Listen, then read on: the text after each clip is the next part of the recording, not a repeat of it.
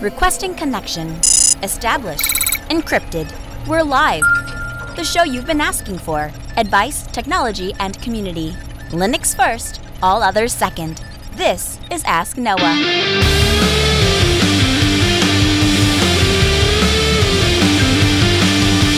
Live from Multispeed Technologies, the Ask Noah Show starts right now. This is the show where we came to do all the things on Linux they said couldn't be done and take your questions on how to do the same. The phone lines are open this hour. To be a part of the program, it's a free call, 1-855-450-NOAH. That's 1-855-450-6624, or send an email to live@asknoahshow.com. My name is Noah Chalai. I am your host. Delighted to be here with you this hour as another episode of the Ask Noah Show kicks off. Kyle joins us from Georgia. Hey, Kyle, welcome to the Ask Noah Show. Hey, Noah, it's Lyle, but that's okay. Sorry about that. I got a question. I want a new desktop, and I don't know, the colors and the audio doesn't seem quite as good as it does when I dual boot into Windows. Okay. If I bought a Dell that was specifically designed for Ubuntu, they got a Precision, or if I bought a System 76, would the colors and the audio be better with the onboard stuff? So I guess to answer that, so here's a couple of things to consider when answering a question like that. So regardless of if you buy the computer from System 76 or Dell or Lenovo or HP, the reality is there's only so many companies that actually make the components that go inside the computer, right? So Intel makes the same i7 8700K that goes in a Dell Precision that is in an HP workstation. Or is the same chip that you would buy if you were building a computer outright yourself, and certainly the same chip that System 76 uses. So it doesn't, as far as is one going to work a little better, or is it going to function any better, or are you going to get better performance, is essentially kind of what you're asking. The answer there is no. Where you will notice some difference, Lyle, or where it may be beneficial to you is Dell, for example, will check a video card and a audio card and a motherboard and make sure that all three of those things work together flawlessly. And so let's say you're watching a video, the audio syncs up, the video syncs up, everything is smooth, everything works together, all of the drivers work. All of those things happen because you have a manufacturer that is paying attention to those things and making sure that everything works. And you won't have that if you're just hodgepodging it together yourself. And so that's where the advantage of buying a Dell or System 76 would be. As far as those two specific brands, is there one better than the other, or is there one going to give you better performance? Absolutely not. I don't think you're going to see a better picture quality or better audio quality in a System 76 over a Dell, or a Dell over a System 76. What you might find is that the customer support, the treatment of you as an individual rather than just a customer number from a place like System 76 is probably going to be better. And the profit margins as an ability to swap parts or to offer you free service or even a free replacement or a free upgrade is probably going to be better at a place like Dell. Okay. They have a Precision that you can get with Ubuntu, Dell does. Okay. But say I wanted an Optiplex, would it do any better? Would one work better with Linux just because they offer that one with Ubuntu, the Precision, over the Optiplex? So all of Dell's hardware with the better video, better audio. Sure. Yes, the answer to that question is yes. Certainly a hardware-enabled system from Dell, that is Dell's stamp of approval that Linux is going to work on the system, and absolutely that will work better than a system that isn't hardware-enabled. However, there are only two computers that I'm aware of, neither the Dell Optiplex or the Precision. It's some weird esoteric model that is used in a specific industry. All of their mainline stuff is hardware enabled for Linux. In other words, if you go buy a Dell Optiplex or a Dell Precision, Dell tells you they officially support Linux on those machines. And I've got 5 Dell Optiplexes sitting underneath my feet that are powering this show right now.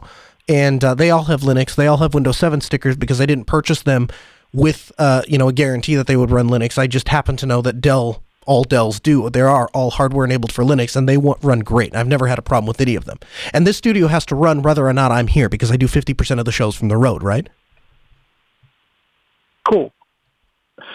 Oh, one other thing. I met Jeremy 2 years ago at Self, and he talked about how busy he was on the podcast. He stopped and talked to me for 50 minutes. He didn't know who I was. He's a great guy.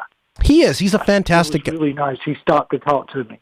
Yeah, that's Love the show, Noah. Thank you so much. Yes, sir. Thanks for calling in. I appreciate having you. That's one of those things that I have to give credit where credit's due to Jeremy Sands, the director of Southeast Linux Fest. He understands that the community that we live in, this is a individual community. It's not a corporate community. The reality is, we talk about as content producers all the time, like, how could we do a show, or how could we cater our content to the bigwigs, the people that are the big corporations and the big companies and the people that work for the big companies and the big corporations and stuff like that. And the truth is, over time, I think what I've come to see is the human connection is way more important than stuff like that. The human connection, the ability to treat individuals as individuals and respect and care about their needs, that's a far greater calling and a far better way to serve the community than trying to cater to some corporate place that, in reality, they don't need some podcaster to tell them what to do. They've got a corporate training thing that shows them what they need to know for their job, right? So, and that's kind of how I've kind of, I don't know, I guess restanced, I suppose is the word, if that is a word, after chatting with Jeremy and following his example of putting people and the human connections above everything else. Chaz calls from New York. Hey, Chaz, welcome to the Ask Noah Show. Noah, how's it going tonight? Hey, man, great. How are you? Pretty good. I had a two-part question about something that I'm sure you've probably had talked to death at this point, but I'm sure you've heard the word on the street is that Valve is coming up with some way to run Windows-based games natively within Steam OS. Right. And I was wondering what form you thought that would take, if you thought it would be a wine compatibility thing, or if they would come up with their own homegrown solution, or if they would just kind of like get all the AAA game manufacturers together and try to promote some sort of unified standard. And the second part of my question is, obviously, as we heard just a few moments ago, you are Linux first, but we can always trust you to give a fair and balanced assessment of what Linux is actually capable of doing and what it isn't capable of doing. So at what point do you think Valve gets to a point where gaming on Linux, besides FreeDoom and DOSBox and things like that, gets the Ask Noah Show stamp of approval? Sure. That is a great question. For those of you that haven't caught up, and we'll have a link to the Engadget article in the show notes, Valve is essentially, they're trying to build some tools so that you can run Windows games on Steam machines. So the problem that Valve is having right now is Valve makes their money they want to make the next Xbox. They want to make the next PlayStation. They want to make a game console, but they want that game console to run PC games. And the idea is you can buy this game once and you'll be able to run it on your laptop, on your desktop, on your gaming PC, and you'll be able to run it on your living room console. And the problem that they keep running into is that all of the AAA game manufacturers are not porting their games to Linux. They're running them on Windows. And Valve, for obvious reasons, doesn't want to base their infrastructure on a dying operating system. And so they have restructured and based SteamOS off of Linux. And so now how do we get those games on there? Well, what they're working on, and I guess the answer to your question is, I believe it's some modified version of Wine based on the limited research I've done. And I'm not a gamer, don't play one on TV, but I was just having this discussion with a friend of mine last night, and his speculation, and it is just that, speculation, so don't take this to the bank, just speculation, just an idea, pie in the sky idea, is that Valve and Google may end up teaming up on some of these things, because as we talked about on the show a couple of weeks ago, Google is also announcing a game-type box that they are going to release, but Google's box is going to be cloud-based gaming. So the idea that you could play a Google game inside of a Chrome tab, whereas Steam obviously has an interest in having hardware in the home. But those two, you could see how those two could work together. If Valve wanted to design the box or work with a hardware manufacturer to have the local box, and then Google could be the game service, you could see how those two things could come together. Of course, all of that means that both manufacturers have a vested interest and a lot of money in getting games to run on Linux, right? Definitely, yeah. Perfect. Hey, Chaz, thanks a lot for the call. I really appreciate it. Also, just a heads up, we have a T-shirt headed your way back from the July T-shirt contest. So those are supposed to arrive this week, and then we'll have them shipped out. So if you want a T-shirt and you're wondering where it is, I believe they are coming in this week, and we'll have them shipped out by Friday. Lou calls us from Connecticut. Hey, Lou, welcome to the Ask Noah Show. Hey, Noah, how are you? Good, man. How are you? Pretty good. So my question is in regards to Core Boot and LibreBoot. I just wanted to get your thoughts on, how necessary do you think it is for someone who values freedom and uses Linux? I try to keep all my stuff offline. I use KeePass instead of LastPass, things like that. Mm-hmm. And should I be using all computers with only Core Boot and LibreBoot, or does it really not matter that much? Here's the way I've always approached that, Lou, and that's a great question. I love it. The way I've always approached stuff like that is I divide things into hierarchies. Hierarchy number 1 is, does it run on Linux? Hierarchy number 2 is it open source? Hierarchy number 3 is it Libre respecting, or is it freedom respecting? And so the way I approach some of this stuff is, in a perfect world, yeah, absolutely, it's very important. I absolutely think that the microcode that is executed on our motherboards should absolutely be open source, should be public, and that we should care and try to move towards a society where we own and understand the code that is running on our computers. There have been instances where the federal government has worked with either PC manufacturers or shipping manufacturers to intercept computers and inject malicious code at the BIOS or EFI level. And so that's not conspiracy theory. Like, that's proven. We know that has happened. And Lenovo has willingly participated in some of that. And participated in loading software on the BIOS so that when you reinstall Windows, it automatically reinstalls this, crapware on your system. And so there's absolutely a concern for it. There's absolutely a reason to care. My issue is the problem I run into is I have some pause at worrying about what is happening at the microcode level, and if it's a Libre boot system versus just the regular Dell UEFI system, until we get something like, Adobe Premiere on Linux. Which one of those battles do we want to fight? Because it's fine to say that we're going to take a hard line in the sand and everything better be Libre respecting. I can respect that. If that's you, you have friends on this show. You're perfectly accepted here, and I want to have that discussion. But do I think that, or would I want to see people spending their time, effort, and money on advocating for a Libre boot system while we still, we're going to talk to a gentleman later today, and he's having a difficult time doing some of his graphic design stuff on Linux because some of the software doesn't exist on there.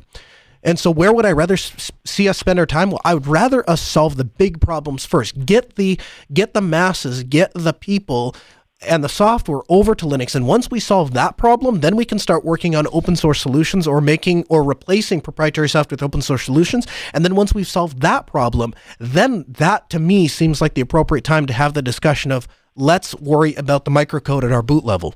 That happens, for 3 seconds when we start the computer up, right? Yeah, no, I agree. But I just had one follow-up question. Yeah, please. Oh, sorry. Just because, I'm okay with my computers now, but I just worry about the future. Like, I firmly believe the money I'm spending should be going to something that I believe that I support. Should I be looking more at the Purism laptops, who I know they do support the Core Boot at least, or should I look at something like a Dell XPS, which I've used before and it's right. great. I know you guys talked about it before. It's definitely a premium you're paying for the Purism, and it almost sends the wrong message to Dell. It's like, okay, well, Linux users aren't going to deal with this anyway, so screw them. Exactly. I want my money to go towards making things better, I guess, is what I'm trying to say. Man, you really nailed the head. There's a GIF I've been using. It's this board coming out, and then there's a hammer that hits the nail, and it's just this nailed it. If I could give you that GIF over the air, I totally would. Man, you really hit the nail on the head, man. The issue there is, you're right. Dell right now is testing the waters. They're saying, is there a market? Are the Linux enthusiasts, are they willing to put their money where their mouth is and buy an $1,800 computer? If we take the top-end computer that we offer, we don't even offer it with Windows. If all we offered it was with Linux, would the Linux community step up and buy it? And by and large, the answer to them so far has been yes. And then they doubled down on it and said, okay, well, you bought the laptop. Let's make an all-in-one desktop that makes the iMac look like a Fisher-Price child's toy. And they released the XPS all-in-one. And that took off like wildfire, and people are buying them right and left and saying, this is the end-all be-all for media production. And so as a user, it's absolutely important to vote with your wallet and to let the market forces show Dell that, yes, there is a market out here, and yes, we are willing to buy it. And I know Martin George personally, the guy who is in charge of the Linux on Dell, and he is fighting the good fight, as it were. I mean, he goes into his office managers sits down in a board meeting and they'll ask him difficult questions like, what do you expect the sales on Linux on Dell to be? And he'll give them a number, and then they laugh and say, well, we get that in our Windows sales in one state alone, or something like that. I don't remember exactly what the quote is, but the point is that the market, you're starting at a small market. So to divide that market, and we as Linux users, we never miss an opportunity to tell manufacturers and to tell software manufacturers to pound sand. I remember when EditShare brought Lightworks to Linux. That was huge. The first time that we had professional grade $20,000 video editing software, and they were willing to give it to Linux users for free. And the first question when they launched their new form, the first comment, the first discussion was, well, if it's not on Fedora, I'm not going to download it. But they better put an RPM out. That's the kind of stupid but things that we as Linux users we respond to after this company takes a gamble out on us. And you can understand why at some point these manufacturers look up and they're like, listen, that's just a rat's nest we just don't want to get into. We don't want to bother porting our software to Linux, and nobody appreciates it anyway, and everybody's mad all the time, and no matter what we do, it's never enough. So I think that the change starts with us. The first thing we do is we take what manufacturers have done, we show thanks for it, we reward them for it. It's like Pavlov's dog, right? They do something good, we give them a treat. They do something better, we give them a bigger treat. And we just continue that response. And I think naturally, these manufacturers, Dell doesn't care what they make computers for. They don't care if it runs Windows. They don't care if it runs Linux. Heck, they don't care if it runs Mac OS. If Apple wanted to port Mac OS to Dell computers, Dell is in the business of selling laptops. The software that goes on top of it, they could care less. Now, to a certain degree, if you can have a lot of people that are more happy with a Dell product than a Mac product because the Dell that's shipping with Linux is more reliable, is more secure, is more stable, and it makes developers happy, that's a win-win-win for Dell. And so it's one of the reasons that when we went down to Dell and chatted with them, one of the first questions they asked is, how can we use Linux to produce media? Because right now, Apple kind of owns that market, and we want to get into that. We know we have a better physical product. We need the software to go with it. So what can we do? And that's the kind of discussions that are occurring. And I thank you very much for the call, Lou. Did that answer your question? Oh, yeah, definitely. Yeah, that was so helpful. If you, I know you got some people's ears at Dell. If you can ever mention, if they can add core boot support and somehow neutralize ME, I'd be at 100% sold. I might be sold already, but just something to think about. So thank you so much, Noah. Awesome. Yes, thank you for the call. I will. I'll pass it up the chain, and we'll see if anything comes from it. But yeah, and I didn't mean to get off on too much of a tangent or a rant, but that's kind of where I break down on that. I think we need to do a better job of conquer and divide, figure out where our goals are, and then concentrate them and laser-like focus on each goal as we knock them out. And once we knock out the first goal, then we'll move to the next one. John calls from Arkansas. Hey, John, welcome to the Ask Noah Show. Oh, hey, John. How's it going? I'm using Exermo Linux, and I'm trying to run Call of Duty World War II on it, and it's not working. Do you know how to fix that? Are you trying to run it natively or through Wine? Yeah, I'm trying to run it natively, but it says the exe doesn't recognize it. Sure. Yeah, no, and so the reason for that, John, and I thank you very much for the call. The reason for that is that Linux, the exe uses something called PL code, and PL code is what Windows uses to execute essentially code. That's how the machine interprets code. Linux does not interpret PL code, and so the computers that are the software that runs on Linux obviously has to be written specifically for Linux, and as is the software on Windows has to be specifically written for Windows. Now there are things like Wine and virtualization that allow us to cross run software. So for example, if you wanted to run Call of Duty in a virtualized environment, you could use a PCI pass-through, and you could actually run a graphics card natively on Linux and be able to pass that through to Windows, and you would have near native performance. So, and I thank you very much for the call. It's a great question. Glad to see a new user getting started on Linux. One of the things that we did is I have been a buddy of mine, and I started a podcast, and we're talking about news and stuff like that. You can check more out at podcast.theschmidtshow.com. But as part of that, I have gotten to know this guy and his family. And as we kind of got to know each other and hang out, one of the things I said, I'm really passionate about this open source stuff and this Linux stuff, and are you guys interested in taking a look at this stuff? And so what I did was I set up an Ultrabook, an Asus ZenBook, which is it's a really nice Ultrabook. I mean, that's one of the, if you're looking for an Ultrabook, and we were having a discussion on which Linux laptops to buy, that's a really great one. Because it has a lot of the same build quality features as a MacBook, and yet it runs Linux perfectly. And so set that up with KDE, Kubuntu 18.04 to be specific, and gave it to this guy, and he didn't have a whole lot of interest in it at first. He said, yeah, I don't have a lot of time. I'll play with it a little bit. But my son really likes technology, and so do you care if he'd probably be a lot better at digging into it than me? So his son takes over the laptop and he starts playing with it, and it takes off. He's like, oh, this is great. Everything works. It's fantastic. Here are some of the pitfalls, but for the most part, I really like it. Well, fast forward about 5 days in, maybe a week in, somewhere in there, all of a sudden his dad comes back and says, yeah, well, my son has now taken over that laptop, but I have also started to really like Linux, and could we replace my MacBook with Linux? And I said, yeah. So now we're in the process of doing that. So joining me in the studio is Mr. Kenny Schmidt, Brad's son. Hey, Kenny, welcome to the Ask Noah Show. Hey, thanks for having me on. Hey, yeah, I appreciate having you here. So I guess here's what I'm interested in. So you are how old? I just turned 17, so young. Okay, and still in high school. Yep.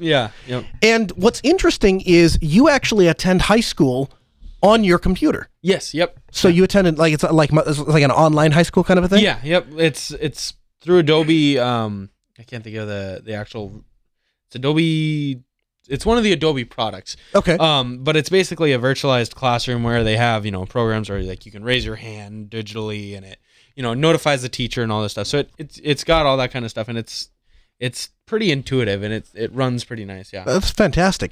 So I say all of that, or I bring all of that up to exemplify the fact that if there's anybody that you live on a computer right now. Your job, so to speak, is on a computer, and then you have a part-time job as a graphic designer. Yes. Yep. And so all of these things exist on a computer. So you know your way around a PC pretty well. Yeah. And traditionally, you've been a Mac guy, Windows guy. For the most part, I've been doing all my stuff through Windows. For me, Mac it's a little bit closed. I can't change a whole lot, and Windows has been kind of buggy. So I kind of like the idea of this Linux that, it's got some flexibility and some customizability with a little bit of, performance, and you get the performance and the reliability that something like a Mac would have. So off the bat, like just initial impressions, I've already really enjoyed some of that aspect of Linux in itself. Other than that, yeah, it's absolutely been Windows for me, and that's about it. But this is definitely something different. So your dad brings this computer home. He says, "Hey, Kenny, I've got this computer. It runs this Linux thing. Check it out and let me know what you think." So you pull it out, you turn it on. What's your first impression? Okay, so the first thing I did was I went and I downloaded Chrome, because for me that's what I've used. That's where everything I like is normal. So I went and I downloaded Chrome, and I went to Google Chrome's website, and I hit download and install, and I go in and I hit install, and it says, install package and all this stuff. And it's very different than your typical Windows install. It's not, run okay. It's got, you can actually see the terminal doing all the code and, reading out in front of you. So you actually get some feedback of it. And I thought, oh, that's kind of strange. And so once I got Chrome installed, I kind of go through with all my computers as I get them, as I go, okay, so all my stuff that I'm going to use on it every day, I'm working on a project in Corel, so I'm going to have music, so I can work and listen to music. So I go, okay, so let's go Spotify, because that's what I use for all my music. And I go and I look and I get to Spotify's website, and it auto detects that I have a Linux machine. So it goes, okay, you can't download a native installer like you can on Windows or Mac like you can normally. And I go, okay, well, this is kind of strange, and I'm not 100% sure on this. But actually, me and Noah had met up for, we had a competition shoot that he was trying out, and kind of, he's trying some of my interests, I was trying some of his. So we kind of traded back and forth. So as we were meeting, I had kind of asked him about this topic of, how do I, what's the best way to get some of these like basic programs that I was like really, I couldn't figure it out quite right away. And he showed me this website called Snapcraft.io, which is, as he's probably talked about on the show before, is really a simple way to get, I'd say, 90% of your average everyday apps. Just easily update, the quick updating, the reliability, the easy install, literally just typing in and like even on their website, they have their copy and paste install that you literally just copy it, open the terminal and paste it in, and it loads. And it works. the programs themselves aren't like a dumbed down light version. They're all full-fledged programs. So that's what I did. So once I got all that in, and I really started to like that. And like he suggested Inkscape, which is their like a really good vector program for Linux, and I tried that, and I was kind of thinking, well, it's missing some of the tools that I need. I use like power tracing tools for outlining things, and the Inkscape program had some of that, but it also did it in it did the same thing but in a different way to that I'm used to. So I was kind of talking to him. I was like, hey, what's the best way to get this Chrome thing? I don't see it on the Snapcraft website. So what's the best way? And he had kind of said, Wine, VirtualBox, and dual booting was kind of the solution. So, and this is this is to get Corel Draw on the computer. And they do have. He did say that they had Corel. I believe it was Photo Paint. Is their other one? What is the? I have to look that up. What is the Corel photo editor? There is. It's similar to Photoshop, is what I believe it is. Right. Yeah. Paint Shop Pro. Yeah. So Paint Shop Pro is available actually on the Steam Show. Yeah, on the Steam store. Yep. Yeah. Yeah, and that's the one we looked at, and I wasn't. I believe that's more similar to like Photoshop, whereas the actual draw program that I use is similar to Illustrator, Adobe Illustrator, in the fact that it's a vector versus a raster program. So really, just scalable art versus pixelated art. Right, and so what you're doing right now is we're in the process of setting you up a virtual machine. You're going to use the virtual machine to do some of the just so that you can, because the thing is, when you're switching, and this is what I kind of talked to you about on Telegram a little bit, when you're switching to Linux or when you're getting started with Linux, that's not the time to just interrupt your work, right? Let's get the work done first, and then in your free time you can say, now I wonder if I could do that thing in something Inkscape. Like Inkscape, But it gets super frustrating when, like, you were trying to work on this graphic, and you're like, I have to get this logo done for this client, and now I'm sitting here trying to find a tool in Inkscape like that. It's just not a good way to work. Yeah, for sure. So what we're gonna do is we're gonna finish setting up that virtual machine, and that will get you back on Corel Draw.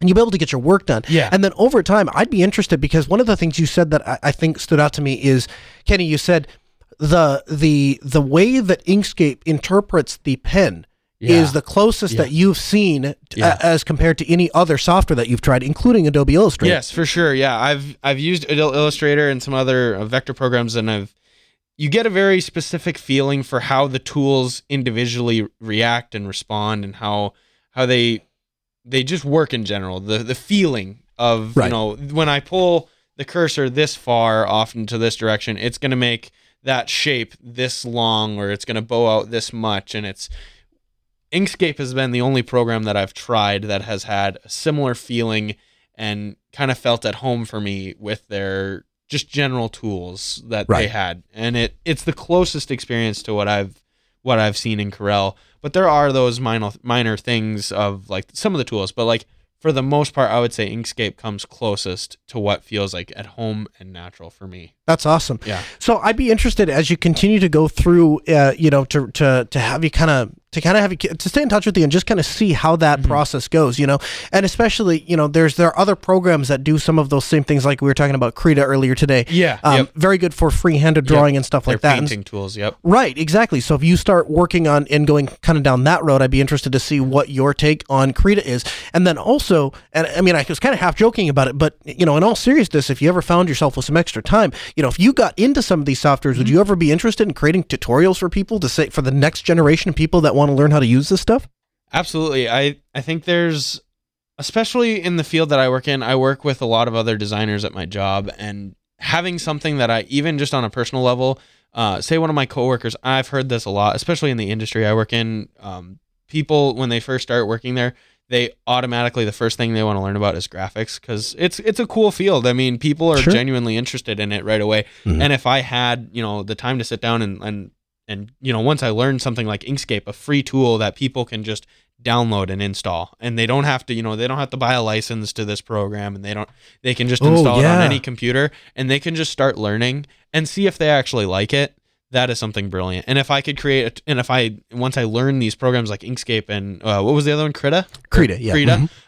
If I could actually go through and, once I learn these programs, create something where they can follow along, A lot of the people that I've helped kind of teach some of the Corel Draw and graphics and stuff for, I literally had them sit down and watch a YouTube video on like a multi-monitor setup. I'll have them, I'll pull up my art program on the main monitor and I'll say, here on the second monitor, have this YouTube video up, and this is what I use to learn this program from. And really the best way to learn like an art program is literally just sitting down, watching a tutorial and following along and physically doing it, because that's, at least for me, I mean, some people do learn differently, but I think if I had, created a tool like that so like even some of my coworkers say they were interested, I could say, hey, download this Inkscape program and watch this tutorial I made, whatever in my time, and they could get started right away, and we could have, an extra designer on staff now. Right. They can do more than one thing. They have some extra variety of stuff. So, and I want to dig into that just a little bit. So one of the things that we get on this program all the time is people ask me, they say, how do I get a job? Or how do I get hired? Or how do I do this, that, or the other? And you... at the time, I guess you were probably 15 or 16 years old, have managed to figure out what people 40, 50, and 60 years old can't seem to figure out. And that is that if you can just make yourself more valuable to the employer than they have to pay you, it's a foregone conclusion. They absolutely want to hire you. So tell me the story. How did you get your job? So my dad actually works for a radio station, and one of the people that advertises on the radio station had basically has a graphics company, and at the time I was really interested in graphics. So my way of finding this graphics company was my dad, but just the best way to find, like, say, a company you're looking for, just go look for a place that does what you do, and if it's not exactly what you want to do, find something that's close, and then go there and like just try it and see if they'll let you learn.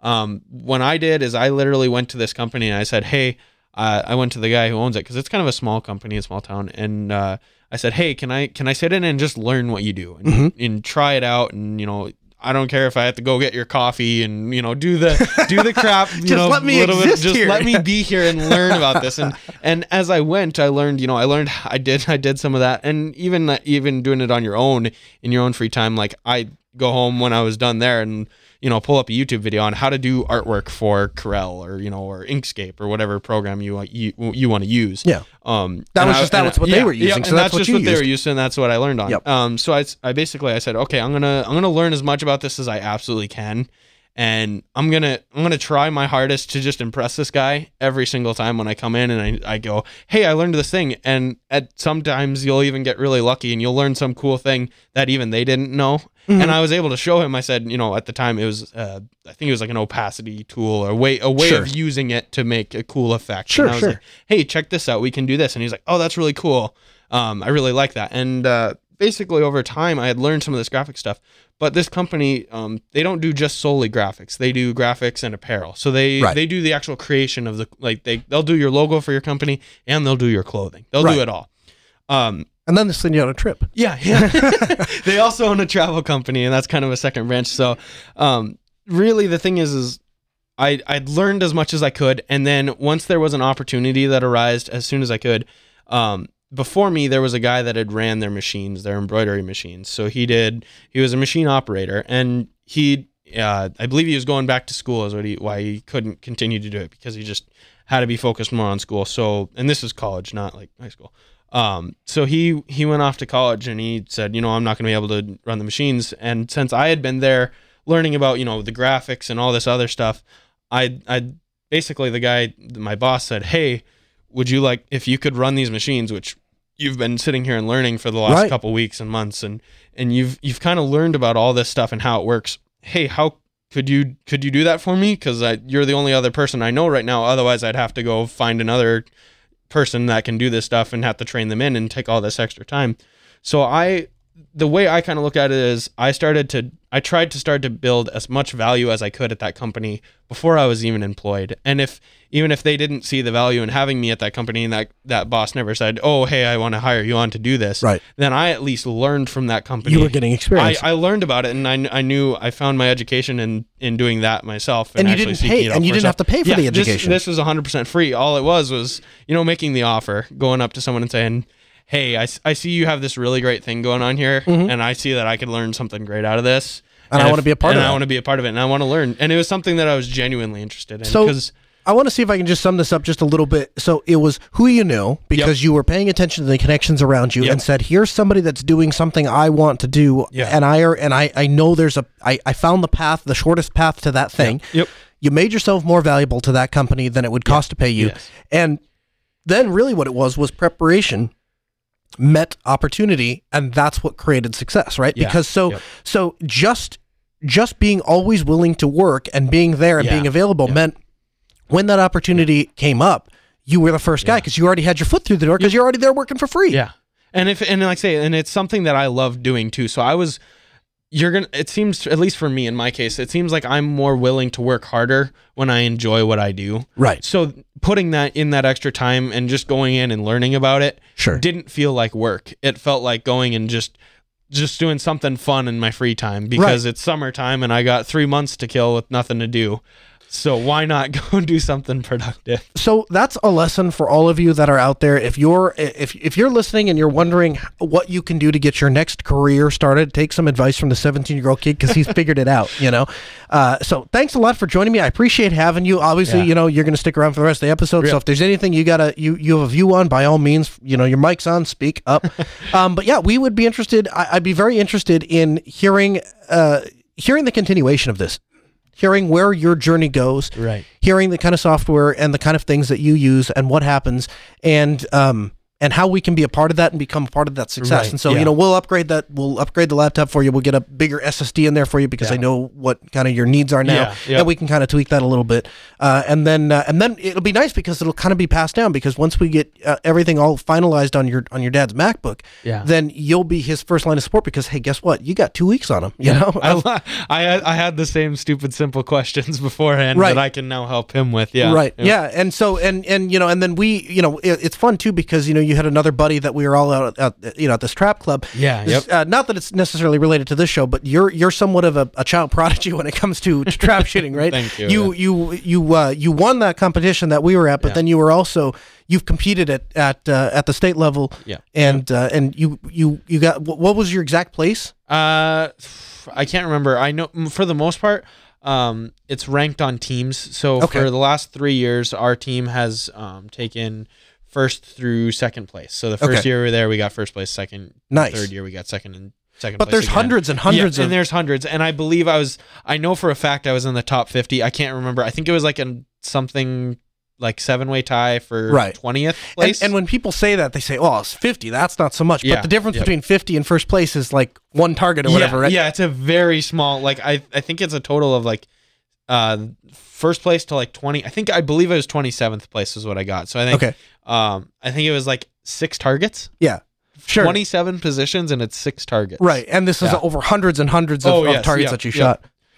Well, very good. And like I say, you're a great guy, and it's great to have you here in the studio. I'm happy that you're able to take the time to be here, and you offer a very interesting insight for me as a Linux enthusiast because there are not a lot of people that have grown up in the same circumstance that you have. So a lot of people, they are predisposed because they grew up on Mac and on Windows. And my kids, for example, they're given Chromebooks. And so my son, everything in his life revolves around Chrome.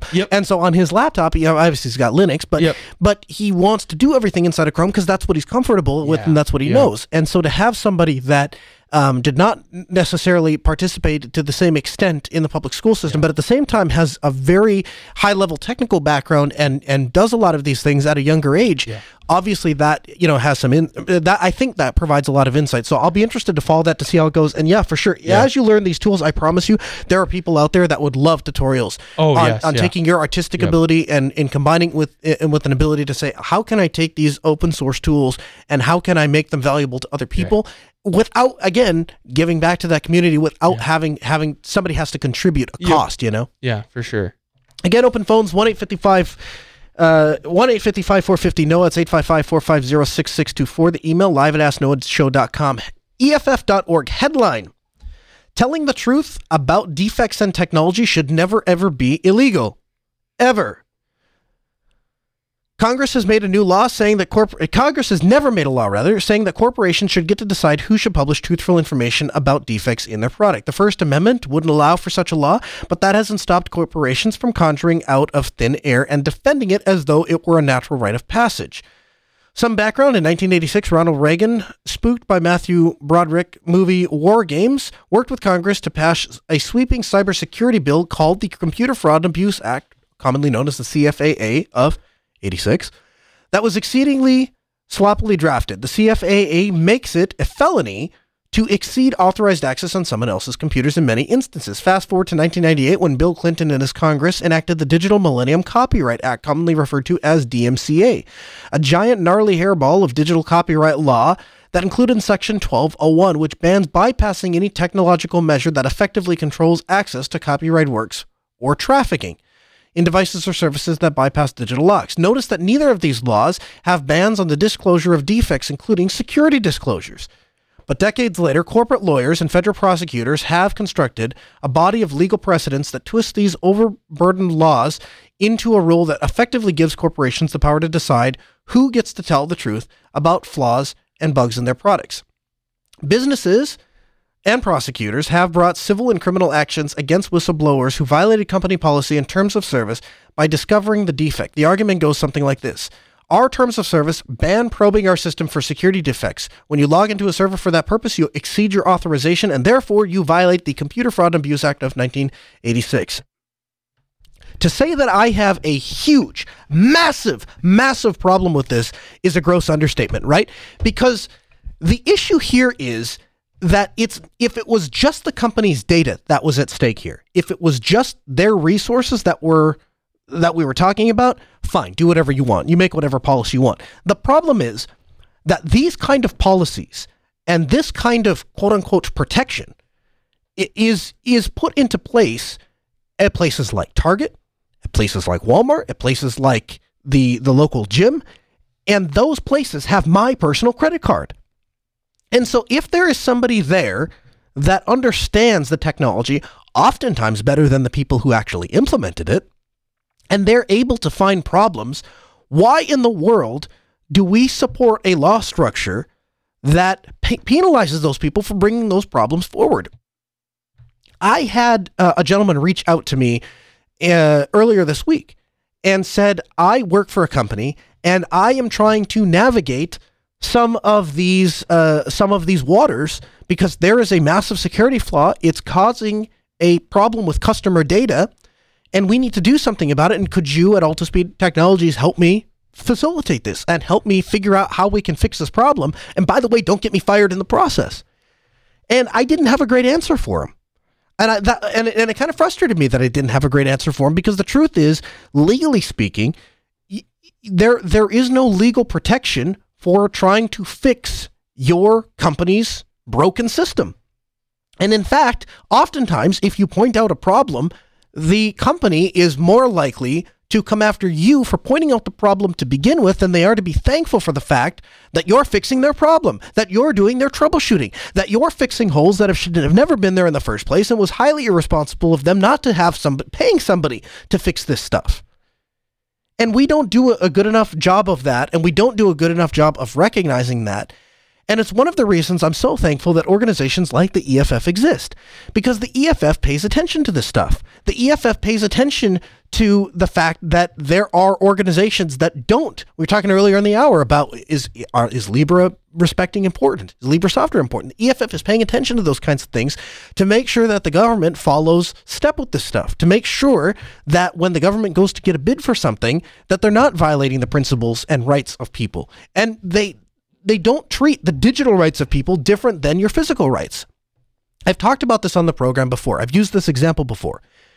If you were going through an airport 50 years ago and you had your camera and you were suspected of some crime, and as part of being suspected of that crime, the police confiscated your camera, took the film out, got it developed, and maybe they looked inside of your 20 or 30 pictures to determine if in fact you had committed this crime or if you were at the scene or whatever it is, right?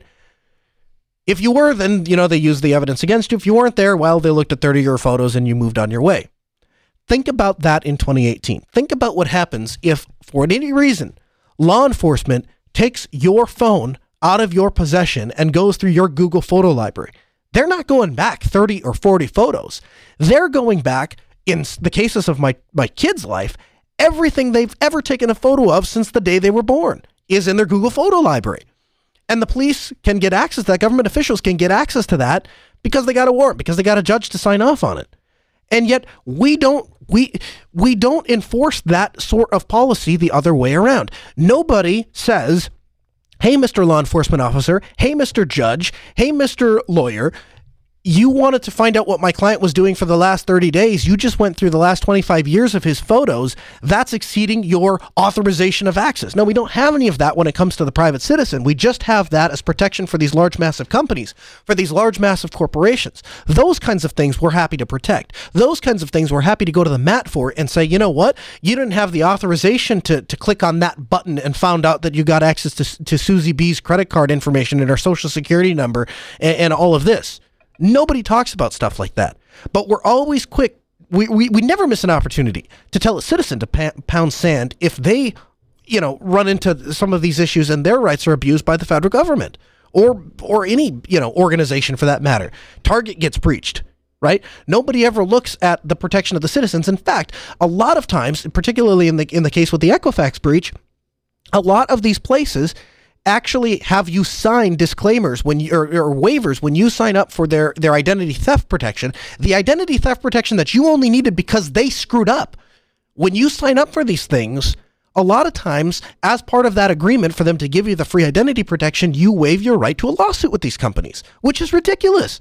They don't protect your data. They fire people who try to protect your data, and then they come after you for the cost. They get you to sign away your rights to sue them just so that you can not be further harassed by people stealing your identity because of their security breach. LT Guy 005 in the chat room says, I told a principal at my daughter's school that if any student finds a way to hack into the computers, into the computer lab that are locked down, punish them by making them maintain or work in the computer lab. Well said. We had a guy on the 1 year anniversary of the show. We did it live from Minneapolis, St. Paul. We did it from the Tamarack Tap Room. It was a great time. Had a lot of guys and girls come out to hang out with us and celebrate the 1 year anniversary of the Ask Noah show. One of the things we heard, because there was a lot of educators there, one of the things that we heard from every educator was that we have a problem in this society where we punish kids. And we tell them from a young age, don't try to do that thing. Don't try to access that thing. Don't try to break that thing. Don't penetration test that thing. If we're doing our jobs right as system administrators and as developers, there should be absolutely no concern about somebody knocking on wood, because you're not going to break anything because we've done a good enough job of securing it in the first place, right? 1-855-450-NOAH. It's 855-450-6624. You can email us live at AskNoahShow.com. This comes to us from ARS Technica. Headline, a review of Monitor IO, a little gadget that wants to talk to your internet. Monitor IO is a $100 IoT gadget that tells you whether your internet is working properly or not at all. The idea is simply that you put this black box plugged directly into your router into a quick glance, and it has a color-coded screen that will let you know if your internet is working solidly or if it's having some problems or is just plain out. Monitor IO promises to tell users granular details like how long a connection has been up, sketchy or not. I'm a very senior sysadmin with a hand-configured Linux router and a panoply of tools ranging from NetData to NTOP, NG to Nagios and enterprise-like wired and Wi-Fi access point systems. Despite all of that, Monitor IO manages to offer me useful insights into my internet connection and local network that I didn't have and would be pretty difficult to duplicate. For a $100 IoT gadget, that's pretty impressive. Now, you guys know, for the most part, I don't particularly care for IoT gadgets. You guys know that for the most part, I don't like cloud stuff. But this is pretty cool. This is pretty cool because when I call my ISP and I have questions or I have problems, the first thing they want to know, how long has the connection been out? How long is the connection working? Has the connection, what time did the connection, they want all of these details. And a certain amount of that is because they literally can't fix the problem if they don't have it. Other times I get the distinct impression that they are just trying to, basically they're trying to push me off. They're basically trying to say, we don't care. And if we just ignore you, eventually you'll go away. And there are plenty of software alternatives that have existed for a long time that, but a lot of them ran on Windows, that people would use to try to talk to their ISP. Comcast is famous for this. If you don't have specific data proving to them that there's a problem with their system, they will pass it off. I've heard of some instances where they will actually tell you if you don't have 3 or more people in a given area reporting a problem, they won't even send a technician out to fix it. So the idea that you can plug this box in and start to gather that useful network metrics that you can actually use for troubleshooting your own internet connection, that's huge to me. The other thing is just the ability of knowing that my internet is out versus do I actually have a network problem in my house? Is the Wi-Fi down? Those kinds of things are remarkably useful to me. Now, here's the truth. The truth is that I have 3 internet monitors. I have to feed them and clothe them. But they are addicted to their tablets and Netflix and YouTube and all of that stuff. So the internet doesn't go out at our house for more than about 6 seconds. And I start hearing about it with 3 very loud alarms telling me that the network is experiencing high latency and that I need to resolve it immediately. Right. And the nice thing about those network monitors is they're mobile. They will come to whatever room you are and notify you. And they don't require an internet connection either. They work right on the LAN.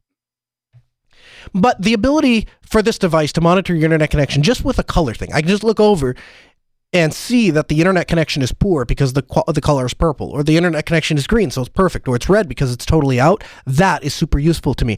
I can't imagine if I lived at a place where I didn't have very good internet, if I lived in an RV, or I lived out at a lake, or I lived out where I had satellite internet or something like that, how useful it would be to just look at a box and be able to look at the color and know, oh, the internet's doing good, or the internet's not doing good, or whatever. So, not a big fan of cloud devices, even less of a fan of IoT. It comes with my usual Ask Noah show warnings, which are, if you're going to plug a box like this into your LAN and forget about it and just look at the colorful lights, keep in mind, there's a little computer in that thing. That little computer can be compromised. That little computer needs updates. So time will tell if this company is actually issuing updates to these things and is being responsible about keeping them secure, or if it just becomes a wide open gate on your network, especially for the fact that by the very nature of the device, it can't be VLAN'd off. It literally has to exist at least has to have a pipe to the world. I guess you could put it in its own VLAN and then just trust that VLAN is connected. All your VLANs are on the internet.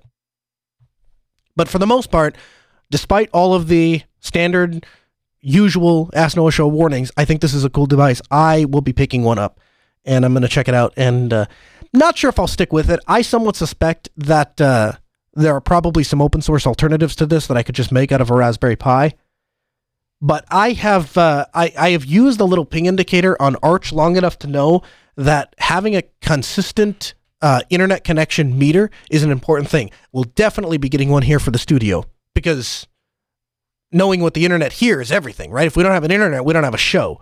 We got the FM show, but we don't have a show. So I have to be acutely aware of what the internet connection is. 1-855-450-NOAH. It's 855-450-6624. You can email the show live at AskNoahShow.com, or you can join our interactive Mumble room, mumble.jupiterbroadcasting.org. Change the last port number to 4 and join us in the on-air channel. Scott does that and joins us in Mumble. Hey, Scott, welcome to the Ask Noah Show. Hi, Noah. How are you? Hey, excellent, man. Man, your audio sounds great. Thanks. I just had a question about, it's kind of a multi-part question. So, sure. I have a couple of domains with Namecheap as my registrar. And when I signed up for them, it was real cheap. And, they had some basic DNS services and stuff like that. It was real nice. But as far as like the actual registering your domain, what are you actually paying the registrar for? Like, what is the yearly subscription for? Sure. So when we look at domains, domains read from the right backwards to the left. It's kind of backwards, right? So for instance, the very ending domain is com. And then from com is separated by a dot, and then is your name, and then separated by that is a subdomain, and separated by that is another subdomain. So, for example, I do some contract work out at the University of North Dakota. My UND email address is noah.chalaya@und.nodac.edu. And so there's a lot of subdomains in there, right? The very last one, the one at the far right, is what's known as a top-level domain, or a TLD. A top-level domain is something that all DNS servers can resolve or understand. So, for example, if and I'm just making this up because there are a lot of top-level domains, so maybe this does exist, but asknoahshow.com, or no, .asknoahshow is not a top-level domain. So if I made a website that was www.asknoahshow, that wouldn't resolve because DNS servers wouldn't know to recognize the top-level domain Ask Noah Show. So there is a organization called ICANN that organizes all of the top-level domains. Traditionally, they have been .com, .net, .org, .biz, but in recent years, we have expanded that out to be .io and .ninja and .sam and .whatever, right? And so we have a lot of these. And so that's what you're paying for, is you're paying for ICANN to tell all of the DNS servers, hey, this .scot, for example, I'm sure that's probably one, .scot is a valid top-level domain, and so if anybody has .scot, here is the DNS server you look at to resolve .scot addresses, and then that DNS server then resolves, my website .scot. Okay, and that's kind of where my question starts, is like, so where do we go from paying the ICANN to paying GoDaddy or Namecheap? Like, sure. Where does that come from?